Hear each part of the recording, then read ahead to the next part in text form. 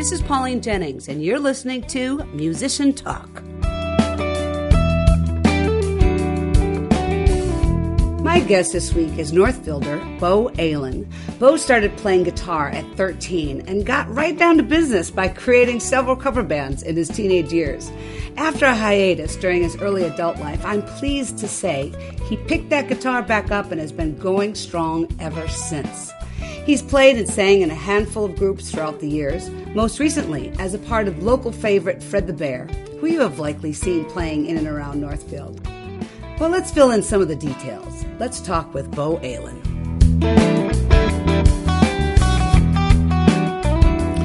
Hey, Bo. Welcome to Musician Talk. Hi, Pauline. Great to be here. Oh, I'm so happy you are. And what a gorgeous day it is to be in Minnesota. Thank God. Finally, right? Finally. It's a great time to have you on the show because you have a gig coming up at Armory Square with Fred the Bear on the 20th, correct? That is right, yeah. Yes. And what time does that start? I believe it's 6 to 9, okay. And it's Fred the Bear and friends, so I think we might have some other fun guests come up. Oh, fun. Maybe some family members. And that's outside? I believe it weather dependent. I got it. Wow, of course, Minnesota. Hello. So we're going to dig right into your musical journey and just tell me about when you first started playing guitar. Well, my parents had divorced. I was raised in Houston, Texas. I was about 9 and already into music. There was an AM station in Houston. I would ride my bike there. Back in the day at record stores, they would have a little flyer with the top 40. So I was very much a top 40 kid. But if you wanted to get it before they sent it to the record store, you could go to the station. And I usually would go in the lobby and they'd have a stack of them there. In fact, one time my favorite DJ, Captain Jack, came out while I was in the lobby. Wow. He said, "Hey kid, you want this record?" It was Doobie Brothers, Living on the Fault Line. Oh, wow. And they would punch a hole in the upper corner of when they no longer needed them. Mm-hmm. I think it was a promo. So that I was hooked on music then. Right. But my mom remarried a guy in the Navy, and he was stationed in Pearl Harbor in Hawaii. And I didn't want to go. They moved out there. She took my brother and sister. And so it was me and my dad, and I had a fair amount of downtime, and my dad had a guitar and piano. And I just finally said, "Would you teach me a song?" Mm-hmm. And I was about 13. And I distinctly remember what it was. It was Honky Tonk Part 2 by Bill Doggett. I think he recorded it in the 1950s, probably 1956. And when you hear the beginning of that song, it's the most simple song you've ever heard. Just a basic, stripped-down 12-bar blues on progression on guitar. And there's just something so complete. It's this full circle, a complete circle. And it just called. And, nice. And ever since then, I was sucked in, and I've been playing ever since. That's when you have that fit. It feels so natural and like you're home, right? You've come home, right? Yeah. Nice. Yep. So then, what'd you do? Were you self-taught? Did you get lessons? Did your dad continue to teach you? He didn't really teach me so much. At that point, we probably weren't liking the same types of music. Although I enjoyed listening to him play. In Houston, there's a little area called the Village. I grew up right near Rice University, and it was pretty much a preeminent. It was kind of like Willie's of Houston, Texas. It was Rockin' Robin guitars, and we would hang out there, as kids, until they kind of closed or scooted us out. And but I had my eye on this guitar. It was presented to me as a Gibson SG Junior, but it didn't have the word Gibson on it. But the proprietor was maybe a little bit on the sleazy side, but he said, "No, it's a Gibson SG," and I think I got it for $100. And so, with my grandfather's help, and then my grandfather said, "Why don't you take some lessons?" And I had all I had was this little pig nose amp. It was an amp about 8 inches tall, 6 inches wide. It had one knob on it, and you could work it with their battery. So literally, you could see people on Venice Beach skateboarding with a guitar and a pig nose strapped to their back. Oh, cool. But my granddad said, "You got to take some lessons." And I said, "Okay." So he lived in an area, there's a lot of something village. It was Highland Village near where he lived in Houston. And this music store had been there forever. And so I started taking lessons, and it was this just old jazz guy. Oh, nice. And he was greatly revered in the shop. I mean, when he walked in, everybody like kind of gave him a nod, and he was so gentle. You know, he was probably a little too accommodating because he didn't push you. He did not push me. I liked to play, but I didn't really practice like learning scales and notes. But he really did actually want to get me based on those fundamentals in blues. So I remember doing the E blues scale, and he wanted me to jam, you know, and he would do the rhythm part. And he had this cool, like Gibson, probably like an ES 335, but flat wound strings. And he would say, "Now you play," and I would just go up and down the scale. You know? I just didn't have the courage to leap out and try. And you know, I was too worried about hitting wrong notes. But his claim to fame was he taught Billy Gibbons of ZZ Top how to play guitar. Oh, wow. So it's pretty cool lineage. But so I did that for about 6 months. Again, not a very disciplined, practicing young musician, but that was great. I mean, it gave me some fundamentals. And I remember I finally got him to write out the notes to "Dream On" by Aerosmith, and once I figured out that intro, I said, "Okay, I'm on my way." Right, you're there. I can play "Dream On" by Aerosmith. Right. Well, I find that interesting because I mean, there's the different styles to teaching music, and I think that some teachers more focus on the classical training, which all the scales, doing your scales, and that's great because then you can learn how to improv when you're soloing, and then there's more of the teaching from more of learning songs and jamming and you know, so that you feel that comfortable and you're having fun. Right. So you get the kid stays more engaged, I think. I mean, it depends on the child, of course. But I love that story. That is wonderful that he's there jamming. And, you know, you're supposed to solo and you're just doing your scales. I just going up and down. I didn't even go up the neck. I just like stayed up there. It takes courage, doesn't it, to improv? Does, yeah. It really does. You're making yourself very vulnerable. Right. Yeah, I still don't vocally scat or anything like that because I don't have enough confidence in my voice that I'm going to hit the right notes. Yeah. And if I probably did some practicing of scales and stuff, maybe I would feel more comfortable. And it's funny, I never could learn that way. You know, I've just always been play by ear. I've read theory, but for me, it was really learning chord structures and then playing by ear that helped me kind of get. So even when I do solo now, I'm thinking in terms of chord structures up the neck and not scales. Right. And right. So everybody's different that way. I find some people, they really are scale aficionados, and other people, I see other people that play completely by ear. Yep. Yeah. Yep. And some great musicians that have never taken a lesson in their life. Exactly. Yeah. So, as I mentioned in the intro, you then started some bands when you're young, which is really cool because that takes guts too, right? Yeah. You know, I like to say I was slow and skinny, so I wasn't going to meet people through sports teams. Got it. And thank God for the arts. Yeah. But my brother, we're only 14 months apart. He got into drums, and great drummer. And he took it. He was just the opposite. He had lessons. He took lessons for a number of years. He could read music. He was a much better in terms of training a musician. But we started our first. We played up in the attic in our home. My mom moved back to Houston. That marriage only lasted a couple years, and she was super supportive. And we that was our first hand at writing our own songs, and I thank the Lord to this day that none of that was recorded. And I'll never forget, we finally had some friends come over, and one of them suggested we do a cover song. Cause at that time, we just did our own original song. Opposite of what we usually have. And I can't remember what song it was. It was probably, it might have been even a Led Zeppelin, which my mom hated. But I remember we came down from the attic, and she said, "Well, what was that song you were playing for the first time?" Right, nice. So we started a band, and I remember our first gig. My mom, she had I think it was a Lincoln Mark V. It was like a boat. It was we could get everything in that trunk, all the gear that we had in the trunk with space for two stowaways. I mean, you could totally get in. And all the drums. So she could drive us to I think we maybe had 2 gigs in the course of a year. So that was great. So yeah, we had interesting story. My buddy Jeff was probably my best friend in high school at the time.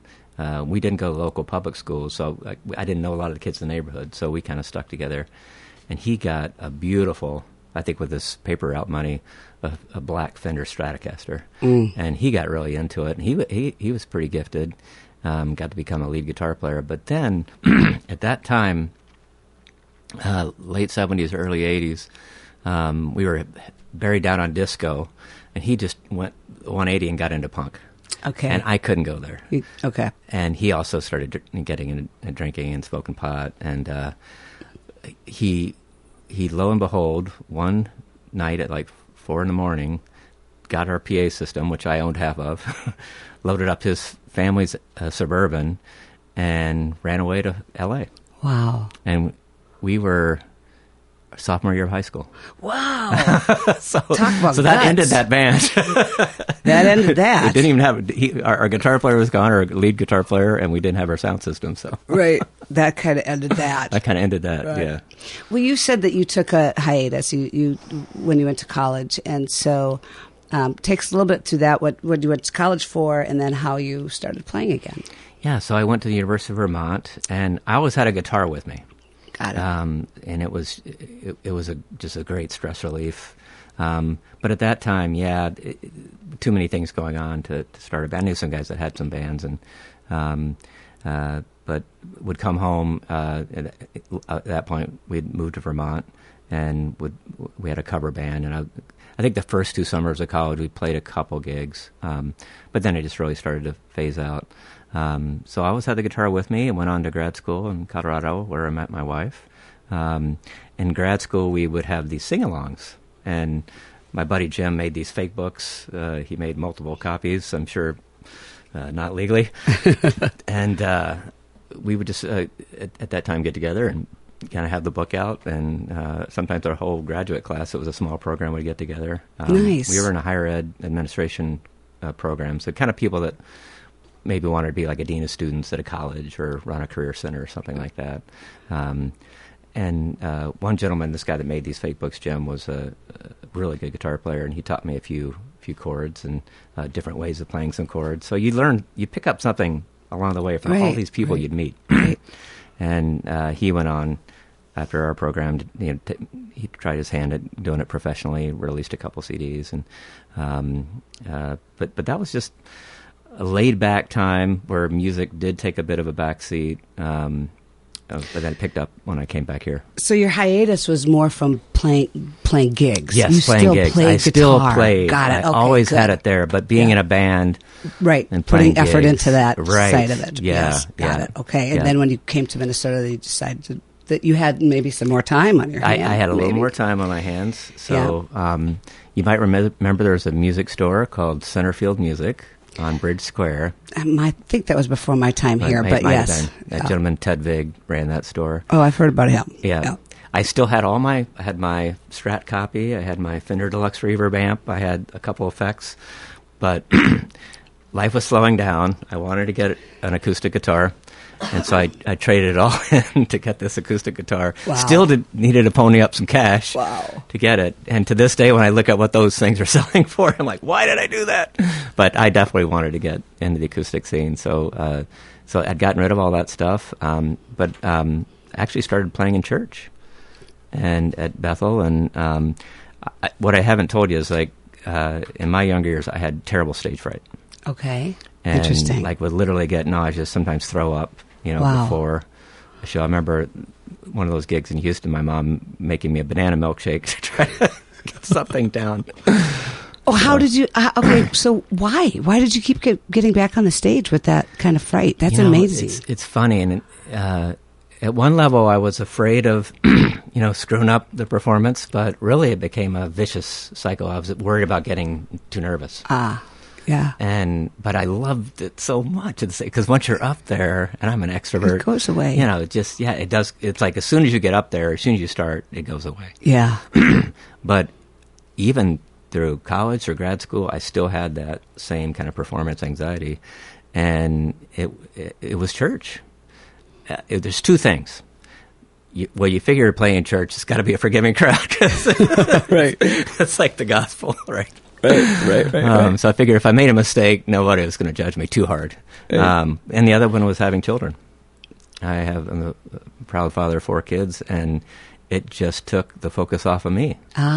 Once I stopped, and anxiety works different for everybody. I'm not saying that this is how, it just happened that for me, my anxiety, I think, was driven by a lot of self-focus. And once I stopped dwelling on myself, I just got, getting to play in church kind of really helped in the repetition of it. Yeah. And Joel Cooper seemed to always be at my side. Joel is a former IT director at Carleton, but tremendous bass player. Wendy and I have had the chance to play with Joel a lot, and nice. And been in a couple different bands. And so that's how, I got back into it in Minnesota. That's such great insight, that what you said about stopping to focus. Sorry, I can't. How do I say that? That you stopped focusing on yourself so much, and that takes some of your anxiety away. Although being a parent can add a lot of anxiety. It's like too, a different kind of anxiety, isn't it? Yeah. For me, it's like it felt more manageable because it wasn't all my crap. Right. Right. Exactly. Yeah. Well, thanks for taking us through that journey. We're not up to current, and we'll talk about your gig coming up, and we'll talk about Fred the Bear then. But let's move on to this first song that you chose to play today, which is called "Girl with the Artificial Heart," and this is a Rob Morrow tune that you played when you were in Scaredy Cat Blackie with him, right? Right. And so, why don't you tell us a little bit about this song? Maybe about the studio experience. Was it your first time in the studio when you recorded that with them? It was, yeah. Okay. So it was very much a studio project. Rob and Joel Cooper and I had been in a group along with Joel Bython, a local drummer. Joel's in Matt Arthur and Brett Landers. We'd played with Rob a few times, mostly at the Cave at Carleton. Nice. But Rob, he just a gifted, particularly lyricist, but also songwriter, and he just really all of a sudden he turned his attention to writing music. And we were doing more and more of his original work. Talented Family, Rob's brother, Barry, wrote the screenplay to Rain Man, Academy Award winner. Wow. So I think some of that rubbed off. And sure. As Rob will call it, it was his vanity project to get in the studio, but we had the good fortune to be at Salmagundi with Steve McKinstry. He's brilliant. Yeah, incredible engineer, the most incredible equipment you've ever seen in terms of amps and mics. And some vintage stuff to get just interesting vintage. songs sounds that you might not get anywhere else, right? Yeah. So I remember we went to the Cow, and Rob sat us down in the booth, and we said, "Hey, I'm going to make this album. You guys want to be a part of it?" I said, "Yeah." What? Not knowing at all what this was going to be like. So I had these images of we'd all be in one room together, and maybe we'd have some baffling between us or something.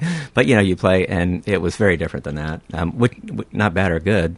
But we kind of all did our original takes. I remember I thought, we were in the studio booth, and you have the window, and then you see the performing booth where the mics, and I thought, well, I'll be in there, Instead, he went all this trouble putting this amp on this shrine. There's this amazing tweed amp, probably from the 40s, 50s, I should say. And he got it all mic'd up. And then I just brought my guitar. I just sat next to him in the booth playing these tracks with a click track and going on. And so it was a really different process than what you thought. Than what I thought it would be. Yeah. Right. And I'd worked out some things, but a lot we had to work out on the fly. Wow. Yeah, so a lot of the parts in this song, I had the main, there's a little intro riff there that I had created when we played it live, but most all these other riffs we just did. In Pro Tools, is this incredible, magical software. Well, and there's so many layers to this song. Like you said, a lot of riffs that just weave their way throughout the song, which is very, very cool. Yeah. So you're playing rhythm? I'm playing lead guitar on it was Rob's Telecaster, and a lot of this song is about fake girls, very good looking. Got it. I think Rob maybe You're not saying that all very good looking. Rob may have pined after at one point. Yeah, right. Just saying. So it's a tone. Angst Before Tone is the name of the album. So awesome. If that tells you anything. Okay. Yes, exactly. Yeah, that is a great title. I love that title, and I love this song. It's beautifully engineered. It is played. so great. I mean, that's the thing about it's that spot album. on. It took a while to finally finish, and I was only a small part of it, but the end product is just. It's really incredible. Really there's wonderful. There's the spectrum of sound, and a lot of times on albums you have things fighting in that are living in that same in one little area of that spectrum. And what I love about this is just Steve, and he's just a genius.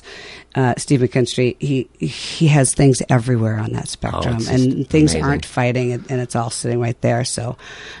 Steve's playing the Hammond B3 in this. And that's beautiful, too. Yep. So now that we set you up to listen to this song, let's take a listen to Girl with the Artificial Heart, a tune by Rob Morrow, on which my guest, Bo Aylin, plays lead guitar.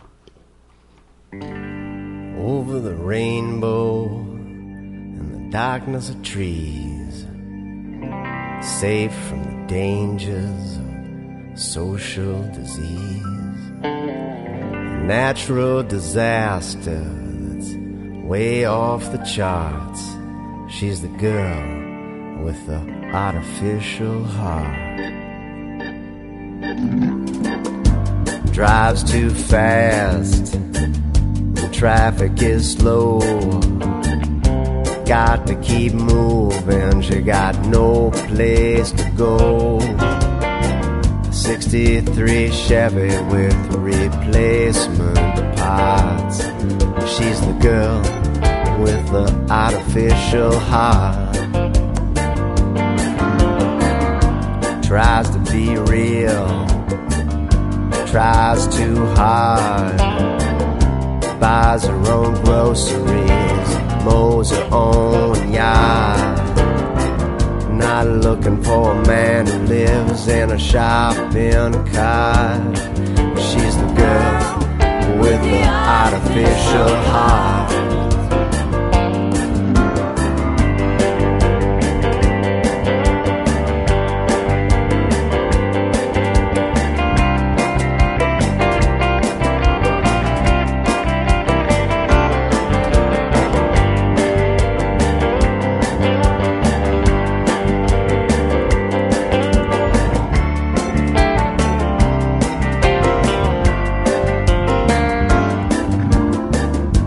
Spends all summer out at the lake. Feels right at home where everyone's fake. A couple of drinks and it's time to act smart. She's the girl with the artificial heart. Tattoo of a shamrock, one of a horse, tastefully hidden from view, of course. Looks pretty normal, what sets her apart? She's the girl with the artificial heart.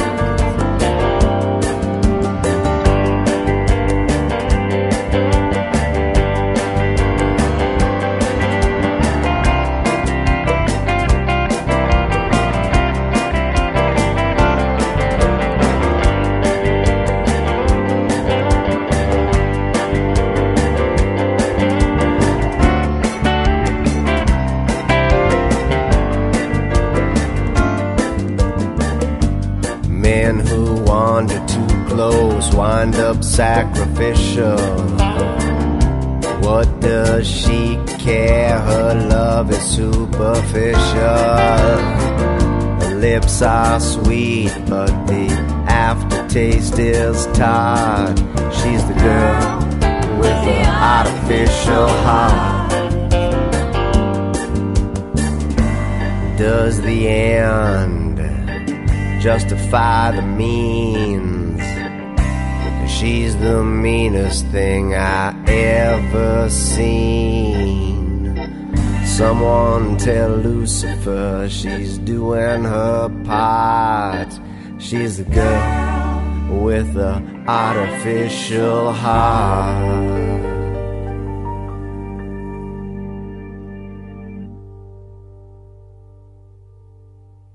Pauline Jennings, and you're listening to Musician Talk. We just heard my guest today, Bo Aylin, play guitar on Girl with the Artificial Heart, which he recorded with the group Scaredy Cat Blackie. Well, again, what a beautifully engineered song, and beautifully written too, the lyrics. And I love how Steve has the voice mixed so present, so you can understand all the lyrics. So often I'm listening to a song and go, come on, I want to hear what they're saying. Why write lyrics if you can't understand them? Right. So I love that about Steve. He just makes sure that you can hear those lyrics when he mixes things. It seems it's the stuff that I've heard that he's done. It's really a supremely cool, chill song, isn't it? It's like great vibe. Right. And it's very tasty guitar work. Thank you. Nicely done. Nicely played. So I want to jump into this. We talked a little bit about when we were visiting before we started the show about this, and when we were communicating back and forth by email, and I asked you to be on the show, you said yes, but I have to get over a little bit my imposter complex I have when it comes to being a musician, and I really thought that's interesting and a good thing to talk about, because what does make a musician? How does our society define a musician? How does a person internally define that? And what elicited that comment from you? I mean, you've been playing your whole life, right? Yeah. I think some of it back when I was a kid, I never I mentioned this to you. I never had long hair. I love that. And I remember at various points of my life, to really be a musician, you've got to do this or you got to look like that. And I never really looked like that. And I never considered it as a vocation. Got it. For me, it was always, although I remember just turning on albums and playing guitar and always dreamed of being a rock star. but when it came down to it, I just didn't feel like I was going to be cut out for it. So I think that I know so many people that have tried their hand at it at least, or kind of wanted to see it if not their vocation, certainly a second job, career. And for me, it was just something I just love to do. And but I have come around, that I'm 55, I've been playing since I was 13, so maybe I should give myself a little. I think you should. I'm giving you permission to call yourself, not that you need it for me, a musician. You are a musician. Yeah. But it's interesting because, do you have to be professional to give yourself that moniker? I don't think so. Of course not. No. I mean, you can, like I was talking about my son, he doesn't play, he's never played in a band and probably never will, but he plays every day and just for himself, and he's a musician. He is a musician. How good do you have to be to call yourself a musician? Was your third grader who's just starting to play piano and has taken 3 lessons, is that child a musician? I don't know. I think it was like when I took guitar lessons, I wasn't really great at practicing the material that I was asked to practice, but nobody ever had told me to pick up that guitar. Right. And I think when you have a little bit of that self-motivation and it's just something you're drawn to and that you want to do, I'm going to say you're a musician. You're a musician. You're a musician, exactly. Whether you're playing in front of 100 people, or just on your own in your room. I have a little bit of that complex myself because I'm a singer.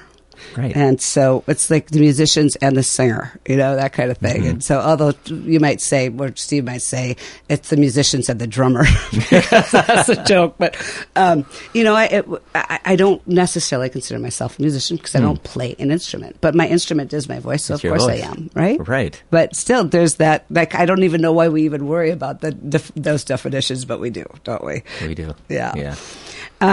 And okay, so now we're going to move on to this quote, and what I picked out was a Henry Mancini quote, and you're a financial planner, and so I thought this kind of went well here. It says, he said, "If you want to make money in music, get into the band uniform business." I love it. It's so funny, and I wasn't going to use it because it's like a throwaway quote, but then when I started thinking about it, I got a little deeper, why do we do this? There are very, very few people that make money, enough money to make a living. And also, by the way, almost all of them, well, I would say all of them, self-employed as musicians. And so they have to have insurance too. I mean, it's a lot. You got to make a lot of money to be able to raise a family and have insurance, all those kind of things. Why do we do it? Right. Why? Why do you do it?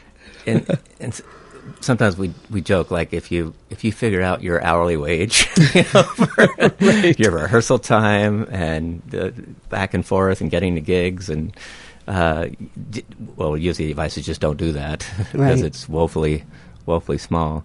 And on one level, it feels like a bit of a luxury that I can say I don't do it for the money, because I've played with people that need the money. Sure. That we'd play a gig and, like, hey, I'd be kind of cavalier about whether we get paid at the gig or after, and, like, I need to get paid. Like, I need, Right. And so I totally respect the people that do that, but it is so hard. It is so hard. And it absolutely, you can't define it. What I love about it is that it's a way to bring people together, community together. And some of the most rewarding things for me have when we've been able to use the music as a way to benefit greater causes, and getting to play part of benefit concerts throughout the Bears, done a number of them. And even back to my cover band in high school, I mean, we did a couple of benefits, and those are just, so when that all comes together, I think that's what really makes it. But you're absolutely right. To me, why I never really gave it a lot of thought, just at a business level, having some security, right? It just seems like a non-starter, unless you got to not only be wicked talented, but super driven, And it's interesting because there's the bands that have to make money because that's how they're paying their bills, and certain people in bands. But it is such a luxury to be able to have a living and have the income, so that you have so much more freedom then of the gigs that you choose, yes, and where you play. And really, seriously, venues pay the same as they paid 30 years ago. Yeah. I mean, there's no growth there, right? And yet everything else is so much more expensive. So this is just a plug to all venue owners. Come on, pay us more. But that it is different. It is difficult, and I think also that even the people that don't play out, and so it's not about community. They get something in the brain happening there, yes, with doubt. playing. No doubt, yeah. It's the relaxation of it, or the whatever's released in your brain, the chemicals that come with playing, I think is so important as well, and keeps us playing and keeps us singing. Absolutely, right? Yeah. We have another song that is not recorded. Right. In fact, you're going to play it live, and I'm very excited about it. This is called Just This. And before you play, you wrote this song. It's an original. Yep. And you don't write a lot of tunes, I think you told me. No. And so do you push yourself to write then, if it doesn't really kind of flow out of you? Do you push yourself because you want to write? Or when you do decide to do it, and there's more than two choices here, of course, or does it, when you do sit down and do it, then it kind of flows once you start it? I definitely don't push myself. Okay, which got it. Probably explains why there's not been a lot of productivity. They're just, I kind of wait for these moments. It's always in the morning. It's always like right before I get up. Wow. And that occasionally, and it happens maybe twice a year. Got it. Sometimes more, that just something will flow. And that's usually some type of melody. Okay. More frequently than that, I'm jotting things down, just maybe song ideas. I have such a hard time telling a whole story. I always have all these fragments. Got it. But this is one where it finally just came out, and I was taking yoga at Heartwork Yoga here in Northfield, and it took me a long time, but I'd never even tried meditation. But there's an element of meditation in yoga. I don't know if you've done yoga. And I was finally kind of getting this space where, I could be in this class and I wasn't self-conscious, right? I was just like kind of in focus, as you say, on your breathing. And I can't remember who the instructor, it might have been Shawnee or Amy. But just this idea of let's just be here. Just this. Yes. Just this. And it just made me think about how infrequently just in the moment, and so that was whatever I was paying for that class. I got a lot out of it because that idea being about being present, and it's so huge. that inspired the song. But what I tie it back to is just the concept of time, because it's a devil of a thing, and that it just goes by faster and faster. Keeps marching as you get on. older. Yeah. My theory about that is it's math. Is that when you're 2, a year is half your life. Yes. Right. When you're 90, it's a 90th. Yeah. So of course it goes faster, and 90 times faster. It does. Right. And I make a reference to that in the song. This concept of like, despite what our perception of time is, and the fact that we'll eventually run out of it. Right. We've got to try to just focus on being here, present right now, and I'm trying to get better at that. So this song was an attempt at that. So. All right. Well, let me introduce it. All right. And now, ladies and gentlemen, live from the KYMN studio in beautiful downtown Northfield is Bo Aylin playing his original tune called Just This.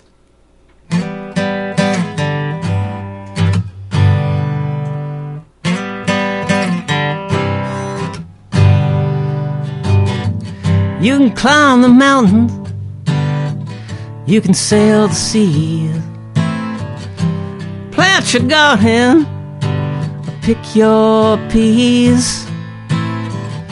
It keeps on going, and we give chase. Steal the hair right off your head, put lines on your face.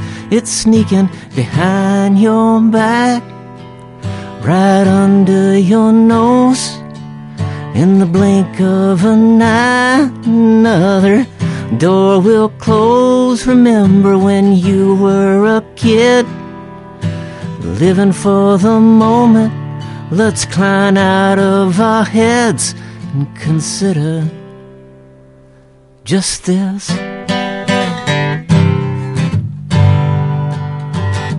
Like a stint in detox, the minutes shuffle by. A day can last forever for the unoccupied. Looking back at pictures, the old black and whites. I like the way it softens your eyes when you smile at the light. It's sneaking behind your back, right under your nose. In the blink of an eye, another door will close. I know these hands can heal, but they keep ticking away. Let's ease up on the gas and see just this. Here comes the bridge.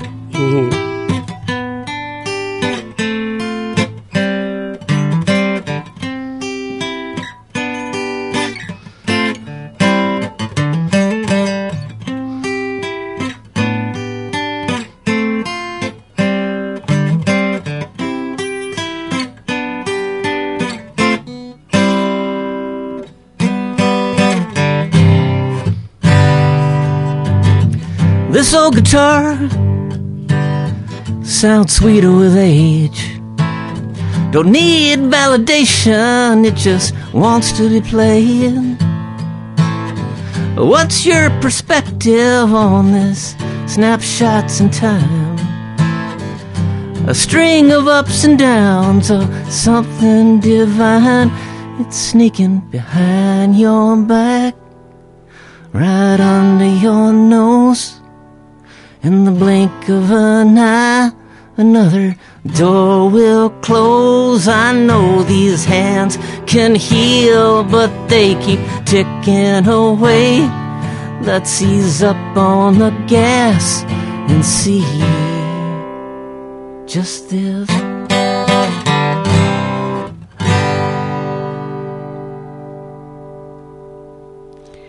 This is Musician Talk, and I'm your host, Pauline Jennings. My guest today is Bo Aylin. You just heard him play live for us his original song called Just This. All right. Nice. Yes. Thank you. That is wonderful. There's so many lines in there. I was writing down so I remember them. That climb out of your heads and consider just this, and ease up on the gas and see just this. I love that. And I could talk about being in the present moment. We could talk about that for a long time, because it's so important to me. When you're an actress, the way you're the best on stage is if you're completely in the moment. So that's why, like, if a person's on stage thinking about their hands, well, you're not in the present moment. Right. You're thinking about your hands. You're not thinking. It's so important, and I think as an artist, it's doubly important. But as a human being, it's so important because, like you said, the time just goes, and I could just talk about this forever because it's so important to me. But I'll turn it back to you. Wonderful job. Thank Wonderful you so performance. much. Thank you. No fret noise. I like that. Very clean guitar playing. That's a beautiful sounding guitar. Thank you. I love the guitar. Yeah. Yeah. And the lyric that the guitar gets sweeter with age, it definitely has been the case. It's nice.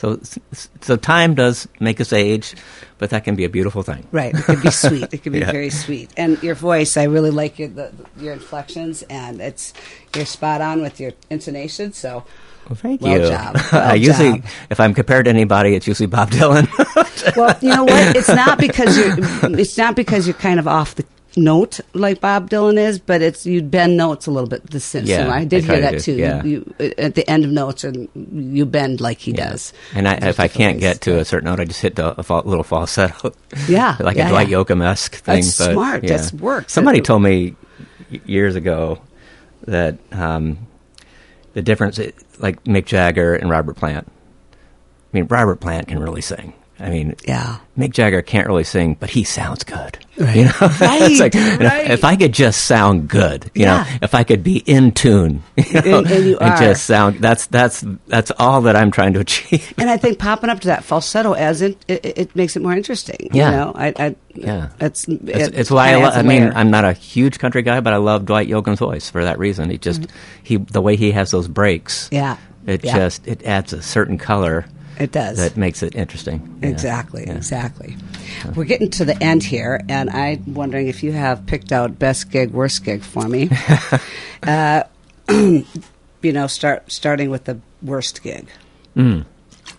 Anytime. And I have to do a compendium. I apologize. You probably hate this from your guests because I couldn't think of just one, although the list is much longer for the best. Good. And that's usually how it is. Thank gosh. One thing, it wasn't the gig itself, because I remember the gig going well, but we had this cover band. We were called AA Bottom. Okay. And this was in Vermont, and our debut was at a high school talent show. And we got a few, so I think we had like 4 or 5 songs. But we could not come up with a name. And finally, we were literally at the show because they just had our names in there. And I said, we got to name you something. And for some reason, opposites were in. We would just we had a friend named John Brown. We called him Bill White, that kind of thing. Right. And one of the opposites was, you guys are from Houston, ZZ Top, AA Bottom. Got it. All right. And, we'll change it later. Right. We never did. So, I was in that band for probably 4 years, AA Bottom.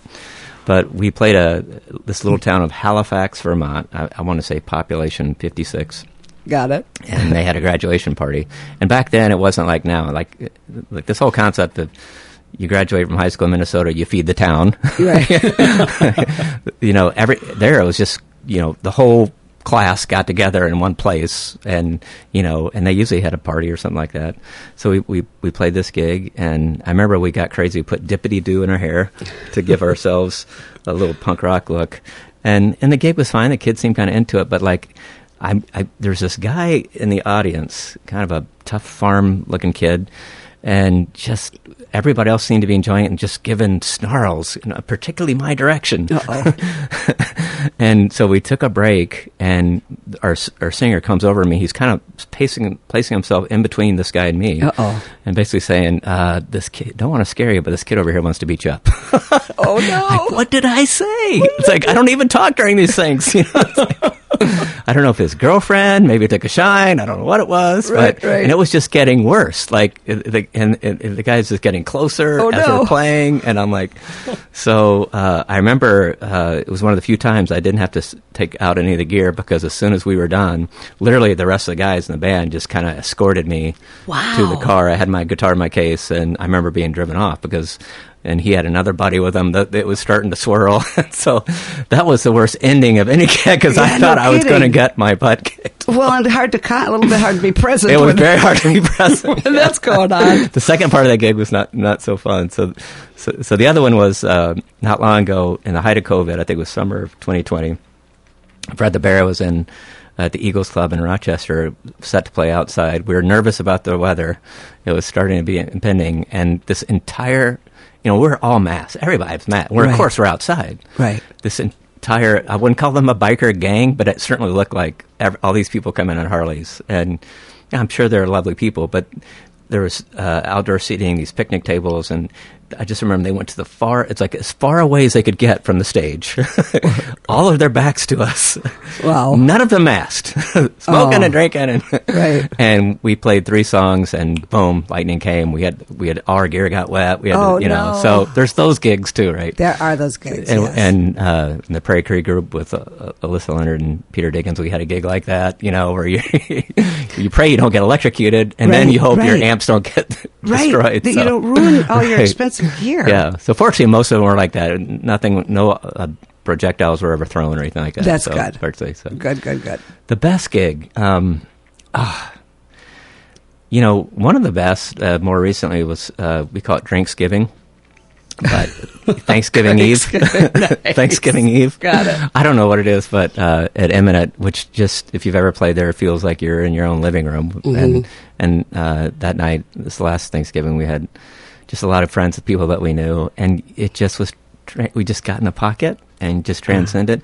And all of a sudden, you're playing things, and you're like, I'm not even thinking about it. It's just flowing. And, yes. And that was just one of those times. And then I'd say the other times is when I've gotten to play with my kids. Yes. So my daughter Barrett and I got to play at our church has Bethel stock. And that's great. Thanks to all the fine people there for putting that on. Tom Leonard, I think, donated all the staging and equipment. Nice. But Barrett has really developed a wonderful voice. She's a 3-time rock and roll revival performer. Nice. And I remember just getting to listen to her sing Angel from Montgomery, and which Alyssa Leonard, rest in peace, also would do. And that was just great. Yeah. Just getting to play with your kids, see your progeny absolutely blossoming. There's just nothing like that. There is nothing like that. Yeah, there's nothing like that. I agree. Well, that's beautiful, and it's a great spot to end. Except for before we do, I just want to mention again that you're playing May 20th. That's Friday? Friday, yep. May 20th at Armory Square outside, if weather permits. Will you be inside if it's raining? I think that is the backup plan, usually. Well, sometimes there's no... That or we just cancel. Right, exactly. So hopefully we'll have the same streak here. Make sure you get out to see that. And is there... let's say I can't go to that gig because I'll be out of town. Where can people go to see where you're playing? So there's FredTheBear.com, our website. Easy. And I know we're going to be doing Dairy Days in Byron, Minnesota this year. The other gig that was I have to say this at least because this is probably going to happen. It happened to me once, and it's probably never going to happen again. But on my birthday last summer, we got to open up for 38 Special in Rochester, and we performed in front of 15,000 people. Okay, had to say so I had to say that one. You had to. My buddy Ray Cadre would be very disappointed if I didn't. And now I like to say that probably 14,500 of them were not paying attention to us, but still being on a stage in front of that many people was absolutely incredible. Bet. So just thoroughly enjoyed that. Although some of that stage fright came back before that gig. When you're in front of that many people, it's a little nerve-wracking, but that was great. But yeah, we're going to have a busy summer, and we're having. We're leaving the county to go up to a show at Grand Rapids, and the next night in Halleck, Minnesota. Fun. If you don't know where that is, that's about as far northeast you can go in the state of Minnesota with any civilization. So looking forward to that. Yeah, that sounds like a lot of fun, and you'll be playing around here, I'm sure, plenty. Absolutely, yeah. So we'll have some more gigs at Eminent and other places. Yep, and to find those gigs, just go to FredTheBear.com. Yep. Thank you so much, Bo, for being on the show today. Thank you, This was Pauline. a lot of fun. Great conversation. A true pleasure. We did fill in some details about your musical journey, so thank you. Thank you. All right.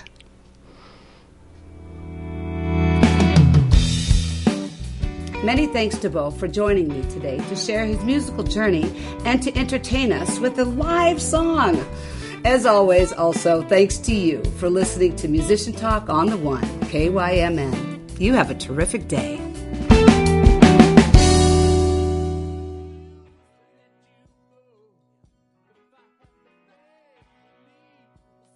Are you a hairstylist? Do you love what you do? If you have previous salon experience and enjoy working with people, Family Hair is looking for you. Family Hair is a locally owned hair salon in downtown Northfield, and they are looking to expand their team. They offer a positive working environment, high hourly